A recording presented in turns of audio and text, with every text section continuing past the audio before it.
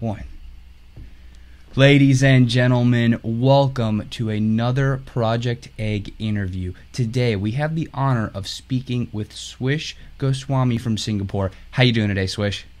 I'm doing great. How you doing? I'm doing fantastic. Thank you so much for coming on the interview. Let's get started. First question for you today is, what is your story?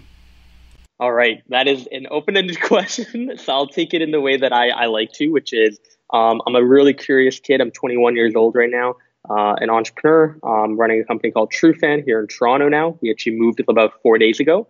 TrueFan basically helps any influencer or brand identify who their top fans are. And it really fits into our ethos and message that we just want to bring the world closer. We want to have fans and idols be somebody that pretty much can have a very proper bond that wasn't existing before. And at the same time, too, beyond that, I speak quite a bit. I love debating. I love basketball. And I'm just a normal person when it comes to that. Like I do stuff like post memes on Instagram and talk crap on LinkedIn. But at the end of the day, what I like to classify myself as is an entrepreneur. And I've been like that fairly young as well. Let's talk about your childhood. What sort of home were you raised in? What was your family life like when you were very young? Sure. When I was very young, I was in Singapore till I was 7 years old. And family was good in the sense of I don't think that my dad was very much around a lot because he was working all the time. My mom also worked, but she was kind of like the person that would come home at 4 p.m. and I would see her a lot more. School in Singapore was very competitive. So a lot of my early days, I remember just spending in books and really learning how to be disciplined when it came to studying and then being able to get rewarded for that by then being able to go outside and do things like play sports, etc. Now, when you were in that environment of competitive schooling, you're always have your nose in the books, and I love that because that's me too in a nutshell. How do you think that shaped your identity? Sure. I mean, obviously, I'm pretty competitive in whatever I'm passionate about. So in business, when it comes to just personal development itself, basketball, I'm just an insanely competitive person. Video games, even though I'm actually not that good at it. But at the same time, like I think it also taught me a lot about realizing that if I have this competitive edge over people, what really will differentiate whether I succeed and whether they succeed isn't as much even talent, it's just hard work. And so that's a really cool thought when you think about it, is if I just clock more hours and obviously doing the right things, not being an idiot and just coming to work and doing nothing, it can actually lead to something a lot bigger. And that's the type of culture that we've tried to instill even with TrueFan. We are in the process right now of hiring more people, and it's something that we are going to instill into them, is that feeling of, all right, if you want something, go get it and actually try to achieve it by putting in work. Do you think that having and it sounds like both of your parents were industrious, they were both professionals, they had, they were working. What did they do, and how did what they did really impact you? Sure. So it was actually pretty interesting. It's a great question. I did a TEDx talk when I was 18 on social entrepreneurship because in high school, I was very much into nonprofit work. And I think the reason I got so passionate about social entrepreneurship is because of my parents. My dad is like, he sold his soul to the corporate world. He's a director for an oil and gas company. Money, money, money. My mom, on the other hand, has taken pay cuts for the last 15 years to teach English to immigrants and refugees that have come to Canada for the first time. So those dinner conversations, as you can imagine, were incredible to be a part of and to just see those two perspectives collide. And that's what I would even define social entrepreneurship as, right? It's not only thinking about people, but it's also having a profit mindset despite what some people might think. You're 7 years old. You're moving from Singapore to Canada, right? Canada. Yep. What was that like for you to just be completely uprooted, have to move however many miles away, and basically, there's this opportunity, or maybe it's a burden, but I guess it depends on how you look at it. But what was it like for you to start over, if you will? Yeah. I mean, obviously I was 7, so I can't remember like specific memories, but I do vividly remember being angry about moving because I love Singapore. I think it's by far one of the best countries in the world. And so actually moving from Singapore to Canada was a decline in quality of life in terms of how clean and disciplined and like how advanced Singapore really is, honestly, as a city. At the same time, though, I also was, pretty angry about leaving my friends behind that I developed over the last 2, 3 years in Singapore. I actually still stay in touch with them even now, which is pretty cool on a WhatsApp group. But I think I had to move. I knew that I had to move because of military service. So conscription came in to Singapore when I was 7 years old. My brother is 5 years older than me. So my parents didn't think there was really a future for us in Singapore because my brother didn't want to go into military service. And obviously I was 7 years old, so no one gave a crap what I thought. But we decided to move. And I think you also kind of have to live with the outcome then, because you couldn't really go back and do anything else. That's so very true. And I think the fact that at 7 years old, you kind of realized, all right, it makes sense. Like, I have to go. And I think that may have even made it a little bit easier in some ways. So, okay, so now you're 7 years old. You just moved to this new place. I'm assuming you were going to school. What was the difference like in the schools? All right, because you were saying Singapore was very competitive, and it was awesome mindset, awesome culture. What was that shift of changing your academic life or your environment there? It was so fun and easy. The Asian education system is way ahead than the Western education system. I was learning things that people were learning in grade 6 and grade 2. And so when I came in, actually, both my brother and I were given the option to go up several grades. We both decided to turn it down, partly because my mom both thought that we were so lazy that we would eventually screw up somewhere. But also because, socially it would be weird to be like an 14-year-old in a grade 12 class, something like that. It wasn't to say that we were geniuses. I actually really do believe that both of us, again, we work really hard, and that is a huge determinant for our success. But at the same time, too, I actually do think that over time I've become stupider. Like, I was so academically gifted when I was younger, growing up, especially in Calgary, when I thought I was the smartest person in the room. Whereas now, I definitely do think I'm smart, but I don't think that on paper you would think of me as smart. I think it's more like my EQ is really high, my IQ is just meh. So you were talking about how back in Singapore, that education system is light years ahead of what you found in Canada. Yep.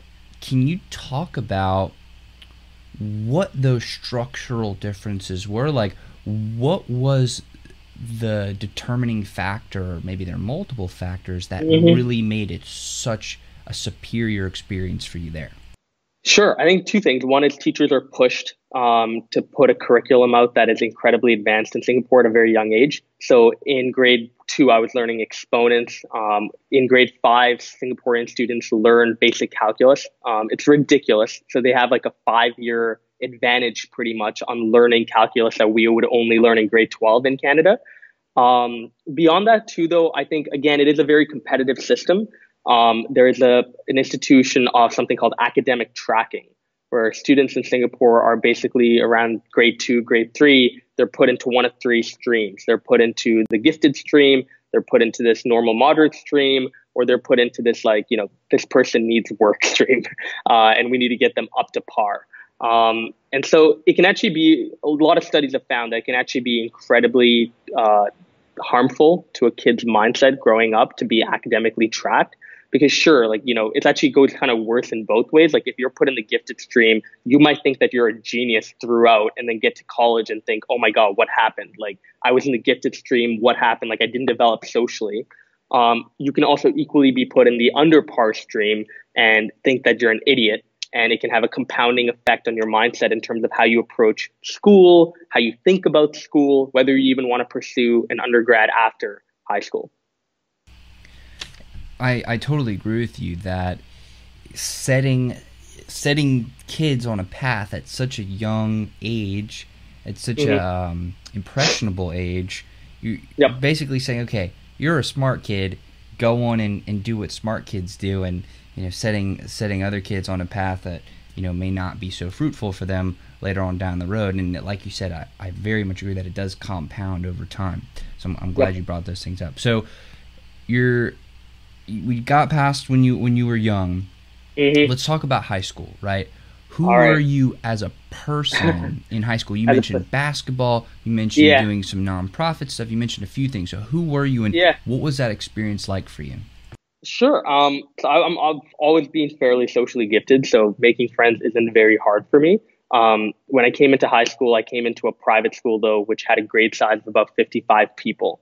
So my grade had 54 other people, and it was a very tight knit family feel, which I actually kind of liked because it meant that again, making friends was very easy, but more importantly, I got like one-to-one attention from all of my teachers. I actually felt like I was learning something. I felt like I could go and ask questions and not be ostracized or, thought of as stupid for that.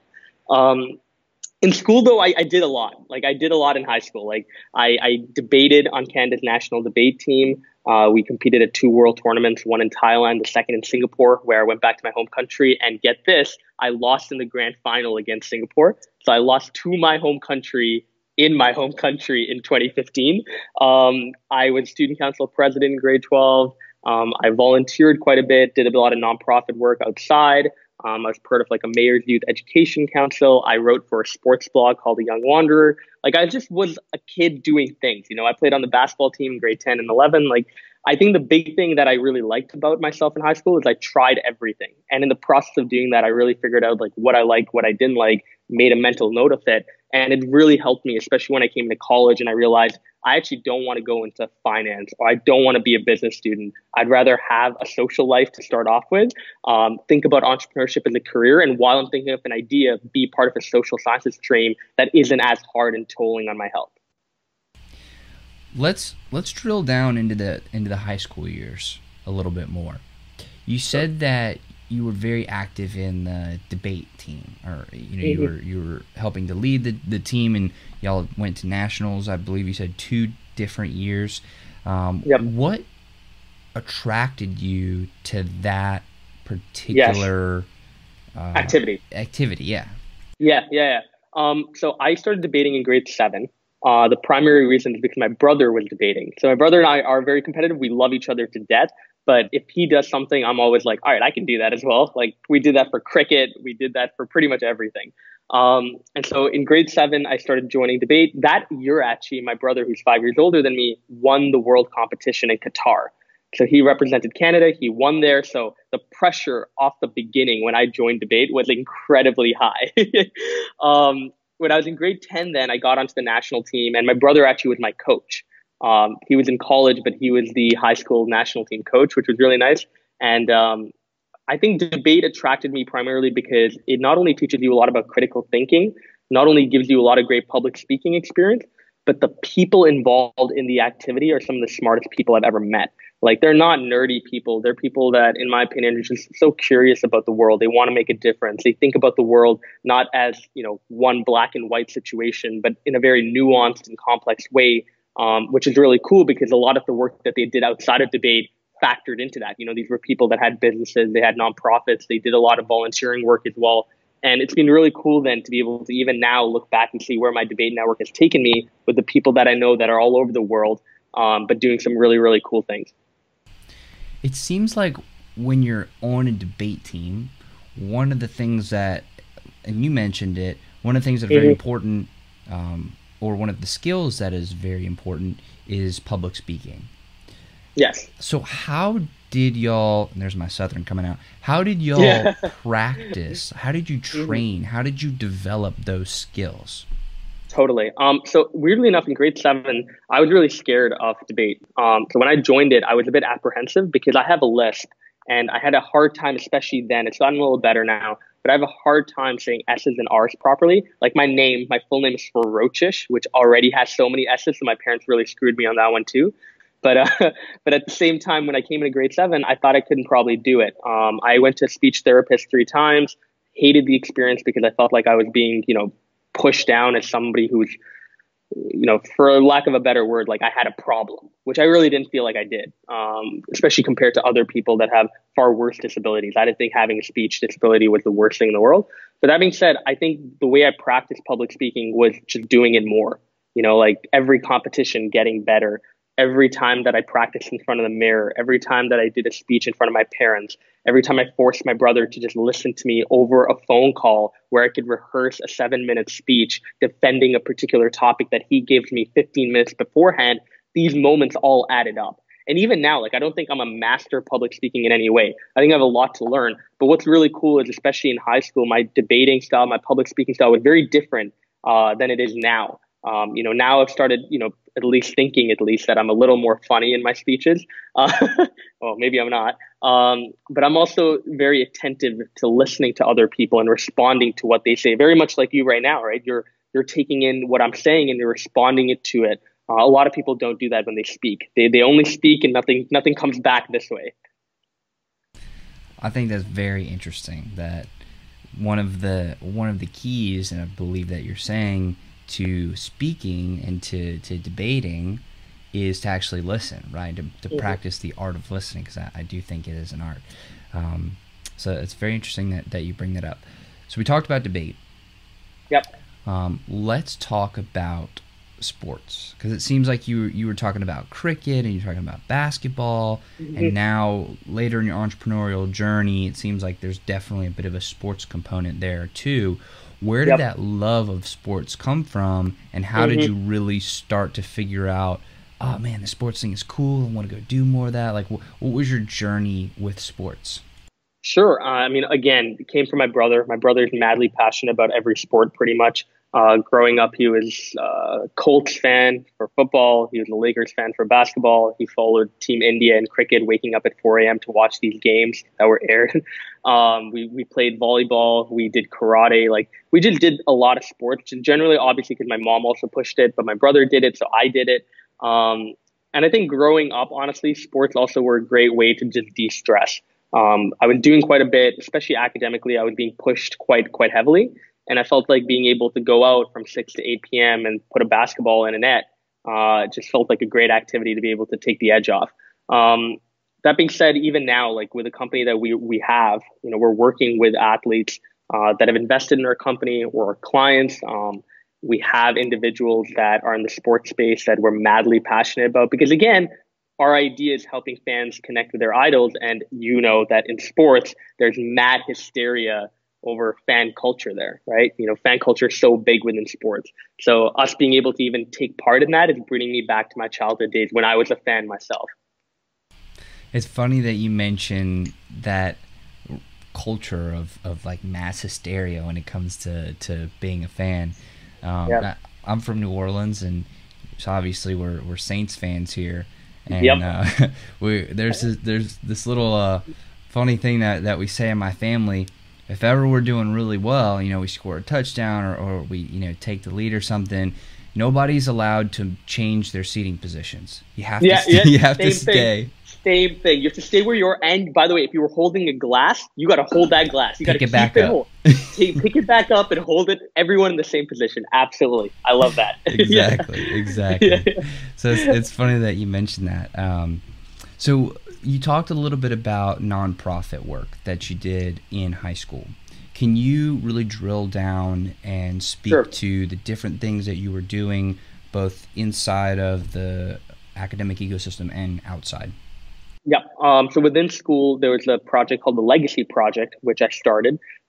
Basically, what we did is we went to communities surrounding our school, and we picked up bottles. And we went to the bottle depot. We got 10 cents for each bottle. We raised money, and then we went onto an organization called Kiva, which is a microfinancing organization, and we funded individuals that we thought deserved this money. In grade 11, the themes that I pushed for were women and water. And so those were two big themes that we focused on when it came to who we were going to put money towards in terms of giving them that grant and really making them even pen pals, like writing to them, hearing from them, telling the school about their story. It was a really, really cool project. It still exists today within the school, which is great. Whenever I go back, the Legacy Project is still there, which I love. The second thing outside of school was an organization called Candid Thinks. And I hated TEDx talks, which was ironic, and later on I did give them. But I hated the idea that you go to a TEDx talk or whatever, an event, and you sit as an audience member and you hear these people that are put forward to you like gods, and you have no interaction with them whatsoever. I hated that. I wanted there to be engagement between the speaker and the audience. I thought that was fun. I thought that's stimulating. I actually think that makes the conversation a lot better. And so that's what we decided to do. We decided to go build better conferences. And in the process of doing that, 25% of all the revenue we generated in the year would go towards a youth fund that would fund young entrepreneurs in rural areas. And so what was really cool is I actually leveraged my debate network. I expanded the company from Canada things to world things by going into Bermuda, Argentina, which had currency control, which kind of sucked, and the United States. And I got people that I met at debating tournaments to go home, start a chapter of their own, and then put that money towards into something that we call the World Youth Fund that could then even fund young entrepreneurs across the world, which was super cool. Sadly, when I came into university in second year, I wasn't able to continue doing that, and the organization just dissolved. I wish that it could still run with other people, but I kind of learned from a very early stage that I was the main driver for that organization because I really had a social purpose for starting it that a lot of other kids that came in didn't really have. They wanted to do it for their resume or they wanted to do it for like an application. They didn't really want to do it for the social purpose like I did. You're talking about social purpose and how very few others felt that same drive and that Yep. they didn't get the same amount of motivation from that. Why do you think you responded so strongly to that? Why do you think that was that evoked such passion from you? Yeah, I mean, in debate, the people that I met weren't always the most well-off people. At international debating tournaments, I met people from Israel, I met people from Palestine, met people from Syria, and the stories that you hear are just incredible. They're stories of resilience, courage, hope, and these stories, I feel, also at the same time gave me a level of empathy, which is the ability to just identify with somebody else's problems and recognize them and put your own issues into perspective. And I think that's seriously lacking in our society here. Sadly, we don't teach empathy. It's very hard to teach empathy, in my opinion. But at the same time, I think there are a lot of kids, especially my age, that they claim to be empathetic, but if it was up to them, there would be only one person that succeeded, and that would be them. And that's just a sad truth. So you're doing this nonprofit work. You're on the debate team. You're excelling at your academics, and you're also playing sports and also having a social life and making a ton of friends. What was it like for you to then basically leave that entire ecosystem and go to college? What was that like for you? What was that journey? Sure, the transition was pretty easy, honestly. The actual idea of picking a college was a little harder. I definitely had a lot of options. And it wasn't like, I was going to Harvard or anything like that. Those weren't options for sure. But I had options within the UK. I had options within the US, a lot of liberal arts colleges in the US, and then options within Canada. And I definitely wanted a different college experience. But at the same time, I also knew that I never wanted to work a job per se. Like I always kind of knew around grade 12 and in first year that I'd either be a lawyer, in which case, obviously, whatever school I go to, I can get into the law school of my dreams if I work hard. Or I wanted to start my own company, in which case the place that I pick shouldn't be as much about the program, in my opinion, as it should be in the place itself. Like, am I putting myself in an ecosystem that could facilitate my entrepreneurial drive? Or am I going to the middle of freaking nowhere to study this amazing degree and then come out with college debt? And so I decided Toronto because my brother also was there, which was helpful. Having somebody like him, having his entire friend group that I knew for so many years in high school, having a great debate community out in Toronto. When I came to Toronto, it was a very seamless transition again. And again, meeting friends, not a very hard thing for me to do. So the cool thing is that I had my brother's network, I had my debating network, I had a couple of my own school friends that were going to the University of Toronto. And then I was able to meet people in my residence. So it was a really, really good experience on that front in terms of just having people immediately around me and not feeling alone, which I think many people can definitely feel during that transition. So you're going through college. You made the transition. Yep. What was your actual college experience like? and what things did you accomplish while you were there? Sure. So in first year, I got into a selected program called Peace, Conflict, Justice Studies. It's out of the Monk School of Global Affairs. It's the only undergrad program that they offer. I debated for Hart House. I attended Worlds as well. Didn't do very well, sadly. University debate is a lot harder. And if you're in first year and you're competing against like third year masters of economics students, it's very hard to beat them on specific topics. But that being said, debated. I started a number of ventures in university. A lot of them failed because the idea just wasn't good enough, or I wasn't able to commit that much time to it because I was also balancing school, especially in first year. But then in second year, I think only went to 3 classes because at the time I was building out a wearables company, and I was building that out with my high school debate partner who went to Wharton.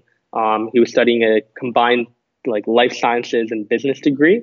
And we were building that out. We had the opportunity to go and raise some money from a VC called JB Fitzgerald with Trevor Booker. And after we were able to license that technology out, I moved to New York where I was able to work for his VC. And after New York, that whole story comes in. But I bet you have questions about that specific phase right now. Yeah. Sure. So let's talk about specifically that first year. Yep. When you were saying that you were starting different ventures and they weren't really taking off like you wanted them to, bring us through that timeline. And I'm really interested in drilling down into how did you start it? Like, what actionable steps did you take to get started with all those different ventures? Totally. So there were 3 companies that I tried to start in first year. One was called Food Share, which was with my friend Quinn Underwood. We tried basically building out an app that could connect college students to leftover and excess food. I saw a lot of events. I saw a lot of households. I saw a lot of stores that were throwing out excess food. And I thought it'd be really cool to be able to package all of that and give it to college students. We actually didn't realize, but 4 months after developing out the product, after talking to a bunch of people, we realized that there's an act in Canada called the Food Donation Act of 1994, which restricts people from making money off donations of food. So we didn't have an ability to monetize the app, and it was just cutthroat. It was a really, really rough time in terms of realizing like all of the work that you did in the last 3-4 months went to nothing. The second was an idea that I've had called Millennial Council. I thought it would be super cool to bring together some of the top debaters that I knew into basically like a virtual think tank, where we could take maybe 3 or 4 issues every year, write papers about them, and then spread those papers to agencies, to inner development bodies that could basically take our ideas and enact it and actually start trying to be able to put some action towards it. Sadly, again, that didn't work because of communication issues. We had about 18 debaters across the world. Very hard to be able to obviously manage those people, get them to do their work on time, and then even get them to come onto team calls or any sort of monthly calls that we were trying to organize. So that failed. And then the final thing that I tried starting in first year that, again, didn't do as well was an agency called Rafiki Media. I tried doing a media company where we would work with clients to promote their social media. At the time, I had no social media prowess, as opposed to now where I do, of course, have a following on LinkedIn and Instagram. But at the time, I thought I could do it based on just watching videos about SEO and social media and paid advertising, and I could get away with it. But again, it was a service-based business, couldn't devote that much time to it. So obviously it was going to fail if you can't devote time to a client-facing business. And that was, again, a huge lesson in terms of learning what comes with a service-based business, which is putting in a lot of effort, time of your own into not only thinking about overall strategy, which I think I'm really good at, but also going and getting dirty in the trenches in terms of closing clients, following up with them, and actually being able to meet their requirements. So we got through first year. Mm-hmm. Let's talk about this very interesting story that you were telling about raising money for this venture. So let's really drill down into how did you create the idea? How did you get the people on board? And then how did you actually go and initiate that process of raising money? Got it. Do you mind if I quickly just put this in? Charging. Go for it. I just gotta make sure I don't die on you. Put this in. All right. Okay. Perfect. So the idea for TrueFan. So I moved to New York, and after the VC, I worked for a company called Dunk, Dunk. So on Instagram at Dunk, it had a really big following, about 2.2 million followers when I joined. It was started by my roommate and a really good friend of mine named Elliot. Elliot created it in 2013. He grew it to a massive scale, but he didn't really have the business chops of being able to work with brands, to fundraise, to be able to even get clients to monetize the platform that he built online. So that's what I came in to help him out with. Did that for about 6 months. And in December of 2017, I came up with the idea for TrueFan when one of the people we were working with, Mark Zablo, who is an advisor now for TrueFan, but he runs a company called Cogent Marketing. They do all of AT&T, Corona, Dwayne Wade, Chris Paul social media. He gave me the idea for TrueFan by saying, do you have a tool that Chris Paul could use to find his most engaged fans in Houston? And I didn't at the time, but I thought it was a super cool idea. Started looking into it and realized we could actually build this into a proper business and product. So at the time, I didn't have anybody on the team. I in January came around and asked one of my best friends, Anna Claire, who I met when I won an award called Top 20 Under 20 when I was 17 years old. What are you doing? He was at Stanford at the time. He told me that he'd be down to help out with the project and maybe even drop out if it went somewhere. And that was our first person. Like I started working with Onik. We wanted to make it a mobile application initially, which we spent about 5-6 months doing. It never really panned out, so we decided to transition to a web platform. But in that time as well, within December 2017 to December 2018, a lot happened. We got a number of other team members like Scott Bertie, who's out of Ottawa. He came on as our head of sales. Tim Will Hyde came on out of England as our CMO. And we had a guy named Trevor Eastman that came on as our CFO out of Utah. So a very remote team. We actually literally worked remotely for about 7 months. Nobody had met each other before except for me and Onik when I was 17, and then Scott and me at an event just once. But we still came on to 2 weekly team calls. We still tried to do as much work as we could to build a proper list of clients that we thought would get interested in the product. And that really helped us when it came to fundraising then, was having this awesome team, having this good product idea at the time. We only actually built out the product in November of last year, but we had a great idea for what it would be. And then we had a lot of interested clients, like over 250 brands, over 400 influencers that really were interested in the concept. And so that really helped with fundraising in terms of raising our initial 500,000, being able to then build out the product in November, and then being able to raise another round recently from Round 13 Capital, where we are right now, to be able to move to Toronto and really take this to another level. So when you were actually going and building relationships with these influencers and these incredible people, what actionable steps did you take to meet them, engage them in that conversation, and sell the idea? Sure. I mean, a lot of these influencers and brands were friends of mine in the sense of the people that worked there or the influencers themselves. So, asking for introductions to my friends to them or networking with them was something that I had done way in advance. And that was really good. I really focused on my network ever since I was like 18 or 17, which was really helpful. That being said, though, when I did go and meet them, I tried as much as possible not to sell them on anything. I just tried to tell them about the concept, ask them if they were interested, and get as much feedback as possible from them. And even now, like our process right now for this month is trying to go to all of those great beta testers and people that have provided us feedback and shown interest and closing them onto payment plans. Because for the longest time, our approach has been, let's make the product let's get the product ready. Let's put it in a situation where it can really succeed. But at the same time, let's try as much as possible to provide value to people first before asking for anything in return. So we've built out like a repertoire of tools, like best practices documents that we've sent to so many people to try to build up goodwill with them, to make sure that they realize that at the end of the day, we're not just looking for their money, we're looking to build a serious relationship with them.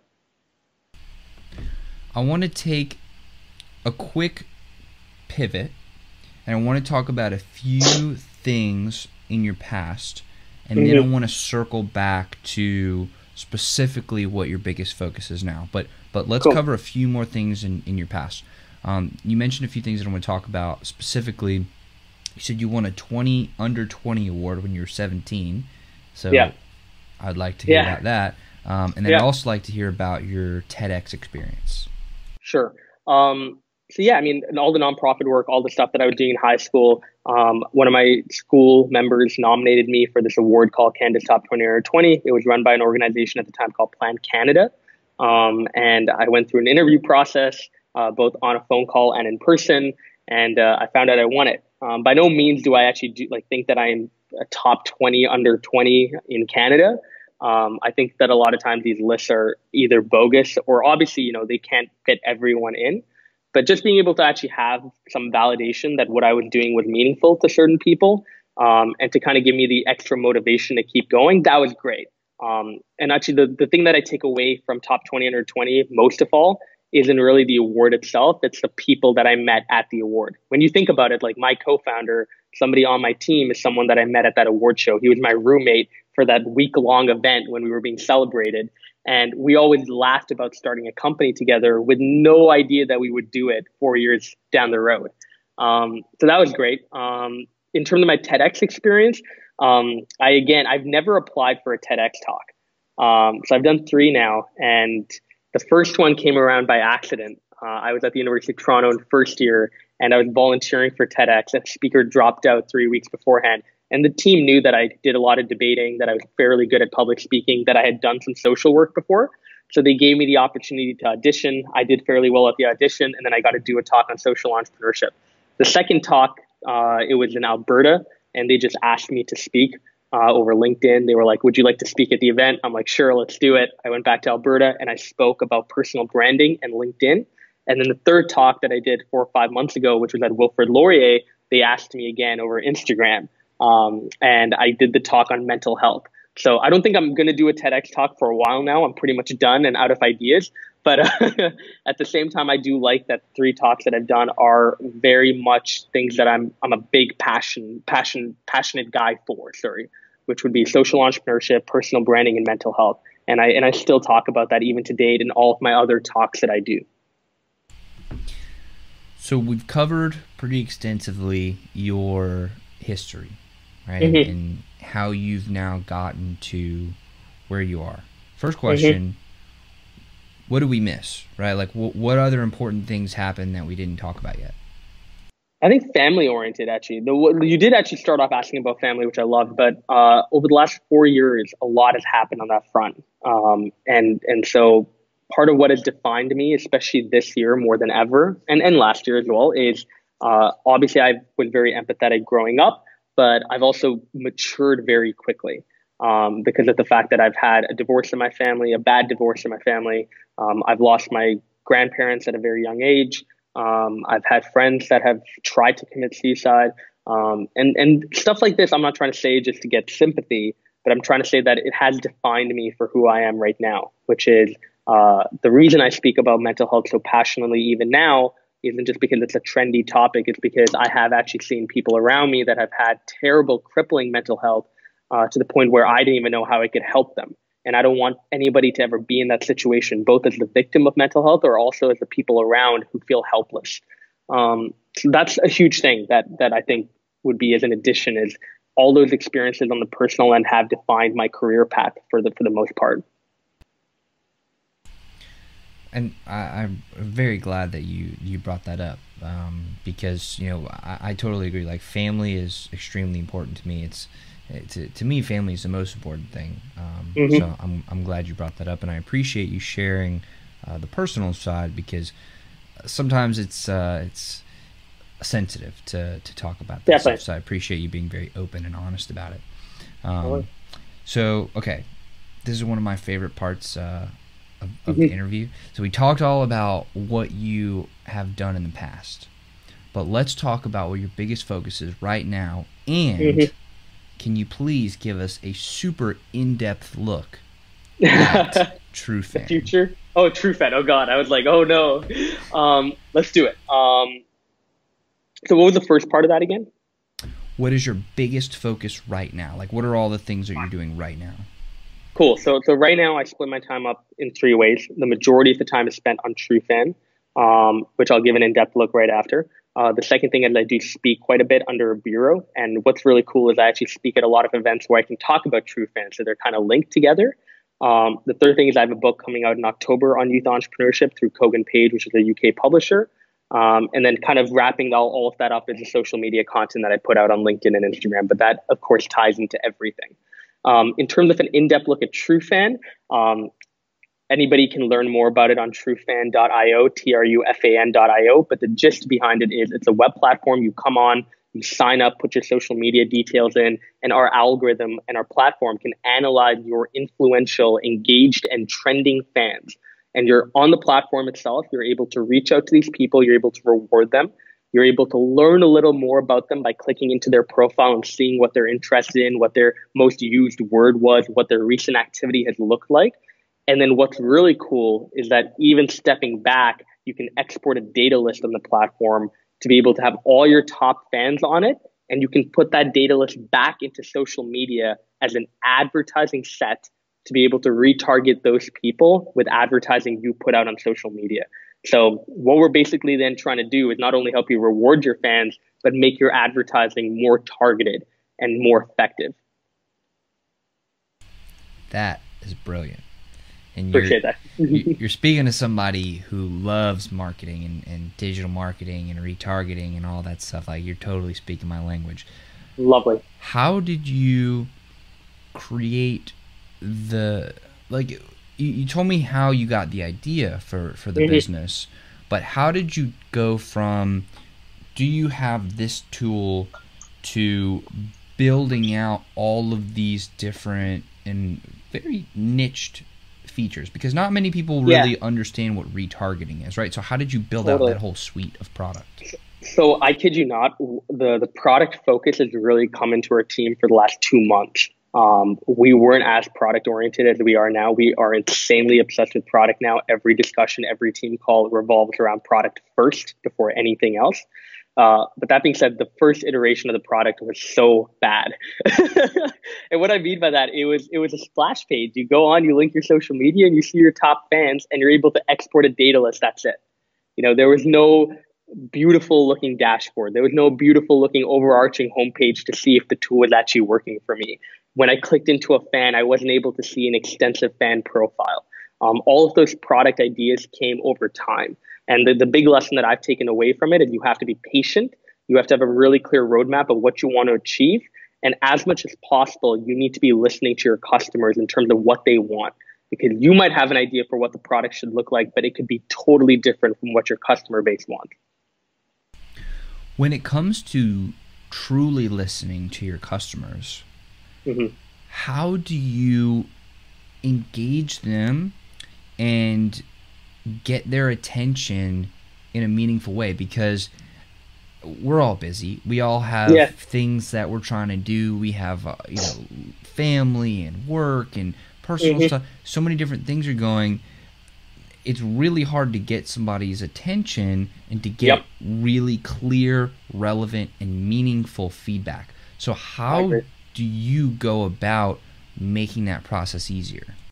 Totally. So the big thing for me, I think, is as much as possible, realizing that TrueFan, what we're really trying to do is help marketing managers do their job. And if anything, I actually think what we're trying to do is help them keep their job. So that when they go and they talk to their bosses and they're like, all right, this is what I've done, they could not perform their job again at that level without TrueFan. That is our goal. So when we think about it as our goal, we kind of work backwards from there. And what I mean by that is, as much as possible, the way that we talk to these people is very much feedback oriented. Just like I said, we're not a salesy team. We do obviously have a sales focus now, but that being said, even when we sell, we try as much as possible to provide value first. So sending you a best practices document, giving you a data report free of cost to your inbox so you can check those fans out and you can learn something about our core thesis, which is connecting you to your top fans. We can do all of that before we even get on a phone call with you. And we definitely do try to do that as well. It's interesting that you use the word connecting with your top fans, because one of the core foundations of this show is connection, right? It's connection between you and I, right? the Yep. host and the guest. It's the connection between us and the beautiful people who are listening to this, right? The cast and the audience, right? And it's all about connection, right? And I'm really interested in learning your philosophy on this. Also, not only because of what you're doing now, but also because you've mentioned a few times that it's always been really easy for you to make friends, and that's something that has been recurring throughout the interview. So, what is your philosophy on establishing truly meaningful connection with another human being? Yeah, I think the first thing is listening, which is what debate taught me, right? The only way to really have a meaningful connection with someone is by not just talking, but listening to them and really taking in what they're saying and trying not as much as possible, trying not to talk to them with an agenda. Like the amount of times that I speak at events and sometimes people come up to me and I clearly know that they have no appetite of listening is crazy. Like I know when people come up to me and they have an agenda of where they want to go with the conversation, and no matter what I say, we are definitely going to hit that topic. So that's step one, is listening with an eye of being able to adapt your agenda or just have no agenda in the very first place. The second thing, again, when you connect with people, is making sure as much as possible that you're helping them out first with no expectation of getting anything back. That is a personal philosophy. It is now also a company philosophy. The third and final thing when it comes to connecting with people is I think, in my opinion at least, being very honest and transparent. Honesty is something that I've learned primarily through my family, especially again with all of the family issues. I've seen how trust can entirely erode a situation and make it terrible. I've also seen how fragile trust actually is. And I really believe that honesty is something that you kind of sometimes only have a one-shot thing at. You know, if you screw it up sometimes, it's very hard to be able to mend a relationship after trust is broken. So if the foundation of any relationship is trust, then a focus when it comes to connecting with people needs to be on just being yourself, being honest, being reasonable, and as much as possible, especially on a personal or professional end, being transparent about what you want and what you're doing. I love how you talked about honesty and the foundation of trust, because that's something that I think a lot about in all the things that I do, right? Because there have been situations where, and I'm sure everybody's experienced this, when you're speaking to somebody who you have a lot of trust with, you built a good connection with, a good rapport, and you then discover that in one specific instance they lied to you. At that point, and you didn't know that, and they didn't say it, but you discovered it. At that point, how do you know that everything else that they've said, exactly, all the other things, it wasn't a lie? Like, there's no way to know. It's why, adultery, for example, within relationships, it's hard to come back. I can imagine, right? Like you were saying, if somebody lies to you about something so big as being with somebody else during a relationship, what makes you believe that they couldn't have been lying about anything else? And again, that thought itself isn't a good thought to have, but it is merited in certain situations, like, for example, with adultery.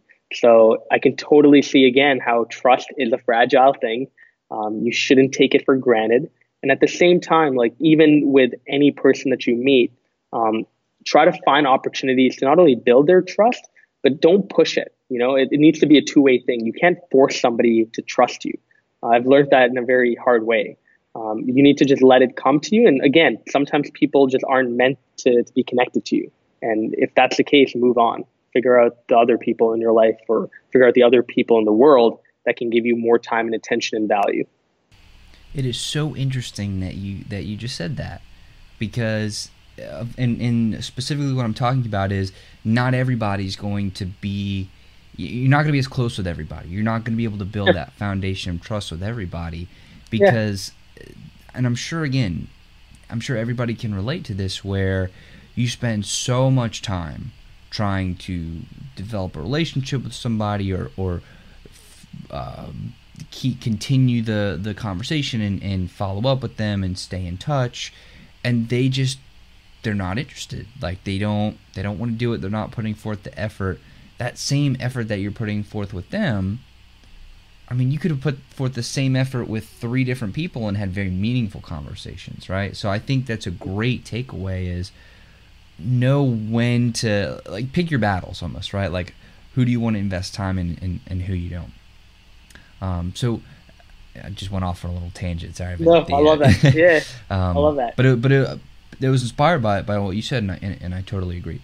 One of the other things that I'm very interested in asking you about is your greatest theory, right? If you think back in history, right, the greatest people, the people who we still know about today, like the Ben Franklins of the world, they have a theory, right? They have a theory and they put it to the test. What is your greatest theory?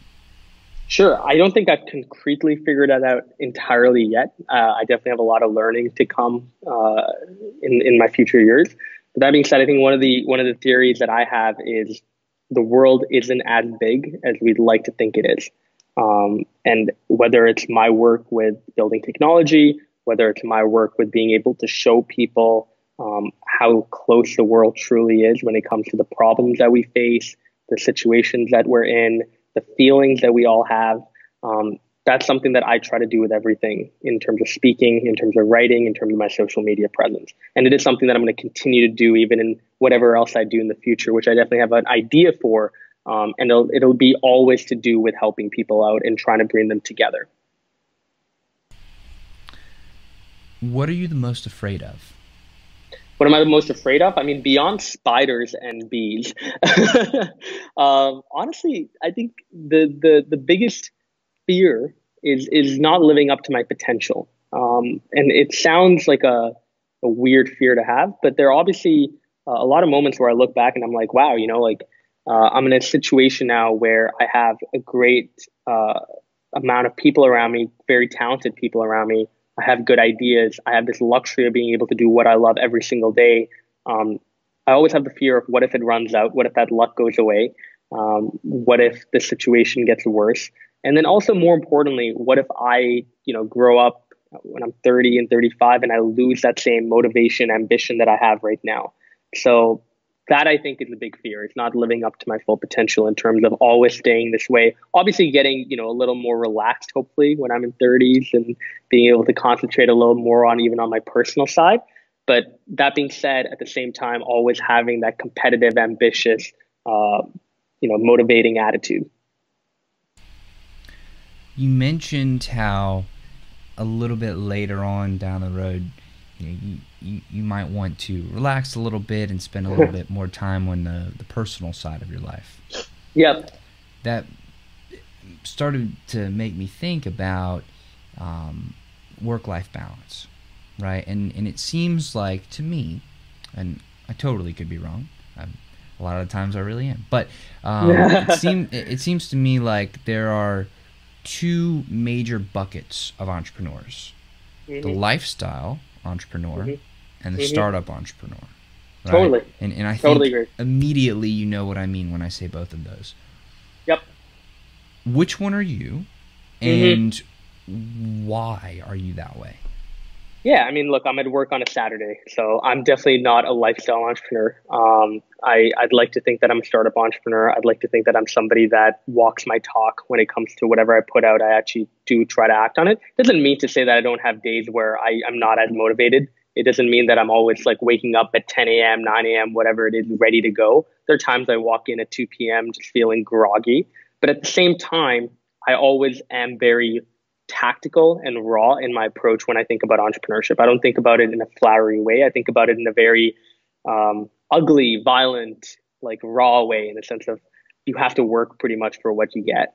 That being said, though, I think a big thing about work-life balance that people should know is I don't actually believe in it. And what I mean by that is I very much subscribe to the thought that even Jeff Bezos has, which is if you find something that you love to do, it doesn't become work anymore. It really just becomes another part of your life for sure. But there's no reason to have to separate that from your personal life in terms of making them in conflict with each other. I don't think that internal conflict between your work and your life, quote unquote, needs to exist. That being said, obviously you should take a break. I'm not the person to ask when it comes to that. I also am probably not the person to ask when it comes to, taking a lot of days off.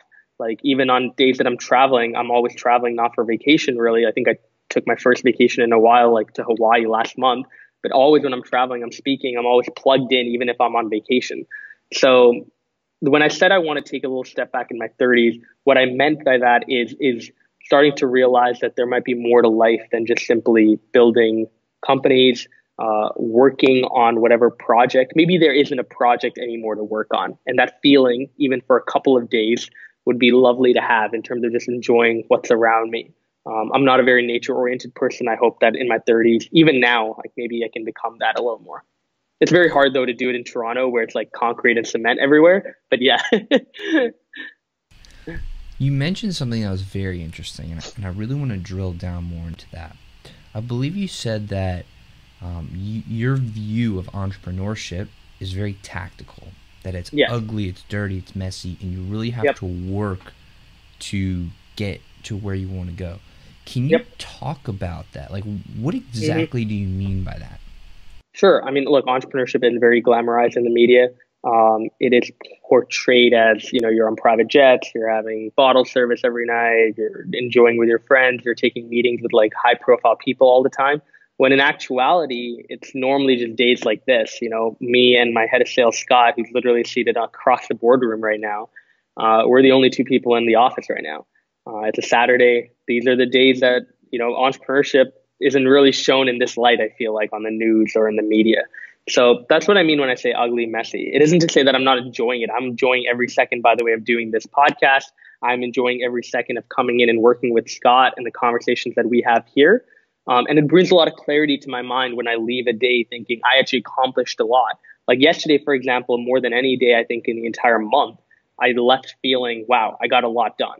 I took some external meetings. I really, brought down my, email from 167 unread to 0, followed up with a lot of people. And I had a lot more clarity leaving work. And those are the days that I want to have more of. So again, it doesn't mean that I'm taking a high profile meeting all the time, but even getting my email from 167 unread to 0 is a small victory in my mind. And it's something that really shows how tactical and raw I really get. I get down to these minute details when it comes to where I extract my happiness from. But when you get to that 0 emails left, it's like, yes. Yeah, I think I'm back up to like 38 now. So yeah, after this call, I'll be focusing on getting it back down to 0. So we've talked a lot about business and entrepreneurship and building businesses. And one part of business is to make money, right? It's a huge impetus, right, to building a company. However, money and wealth, to me, are not the same thing. No. But I'm interested in what your definition of wealth is. Sure. So first of all, when it comes to money, I obviously have an importance for it. I do believe it's important. But you can pretty much ask anyone that I know, they'll tell you that I have no aspiration to become a billionaire. I have no aspiration to have a lot of money. That is not an aspiration of mine. The reason I started this company was to do great work with great people, to work with partners that I believe are awesome when it comes to not only what they do, but what they can teach me as a person. And that's what I would define wealth as. The difference between money and wealth is about not just material things. It's a lot about your mindset. It's the ideas, the information that processes everything that goes through your mind. I believe that wealthy people can come from poor backgrounds. I believe wealthy people can be in poor backgrounds, as long as they have a certain mindset and a certain way of viewing the world that is more sophisticated and is richer than anyone else. You talked about how your family is very important to you and how a lot of the things, maybe not a lot, but some of the things that you learned were from your family, and some of the things were from your school and from the people on the debate team and from college and just being surrounded by different people in your networks. In your opinion, what was more influential on you? your your I guess the root of the question is, what do you think is more important, your nature or your nurture? Totally. I think it's a mix between the both. If I had to pick between one, though, I definitely think your nurture. I think you could, again, like there's so many people that are naturally gifted, if that's even a thing, right? They're naturally talented in something, but they grow up and they become, for lack of a better word, shitheads. And quite honestly, they become people that you cannot tolerate to be around because their whole life they've been touted as great people and nobody has had the audacity to go up to them and question them. Um, so I definitely think nurture plays a role in that. Your environment, the people around you, the situation that you're in, it will teach you lessons. And all of the everything that you see in front right now, the person that I am right now, I attribute 90% of it to the experiences that I've had. So the people that I've met, the relationships that I've had, the startups that I've built that have both become successful or have failed, and just some of the thoughts that I've also had throughout my entire life so far. I want to thank you so much for coming on the interview today. No worries. I can only imagine how precious your time is and how busy you must be. You're probably up to like 50 emails now. So yeah, I appreciate you having me on. Honestly, this is actually been one of the best interviews I've had because I really liked how you distilled each part of my life down, really drilled deep. Not a lot of people do that. So when you started off, honestly, with the first question of what's your story, I was like, all right, cool, here we go again.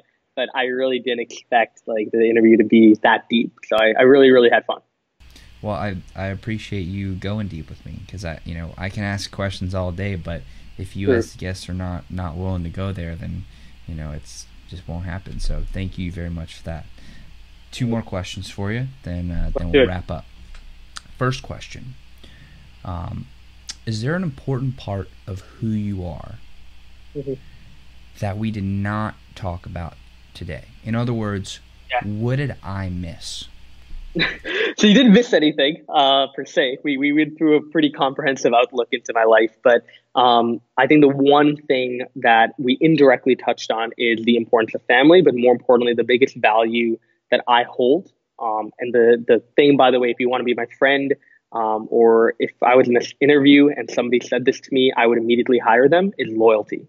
It is the single most important thing to me, more than anything else, is if you are somebody that has a feeling of loyalty, not only to other people, but to yourself, to your mission, to your purpose.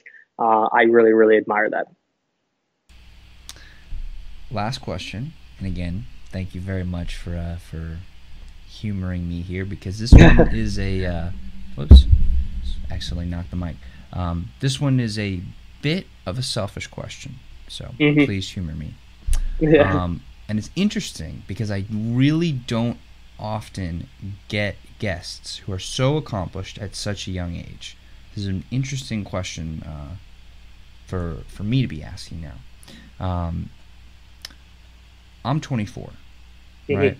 I have multiple businesses, I have this show. What question should I be asking you that I would not think to ask, but I should? Very interesting.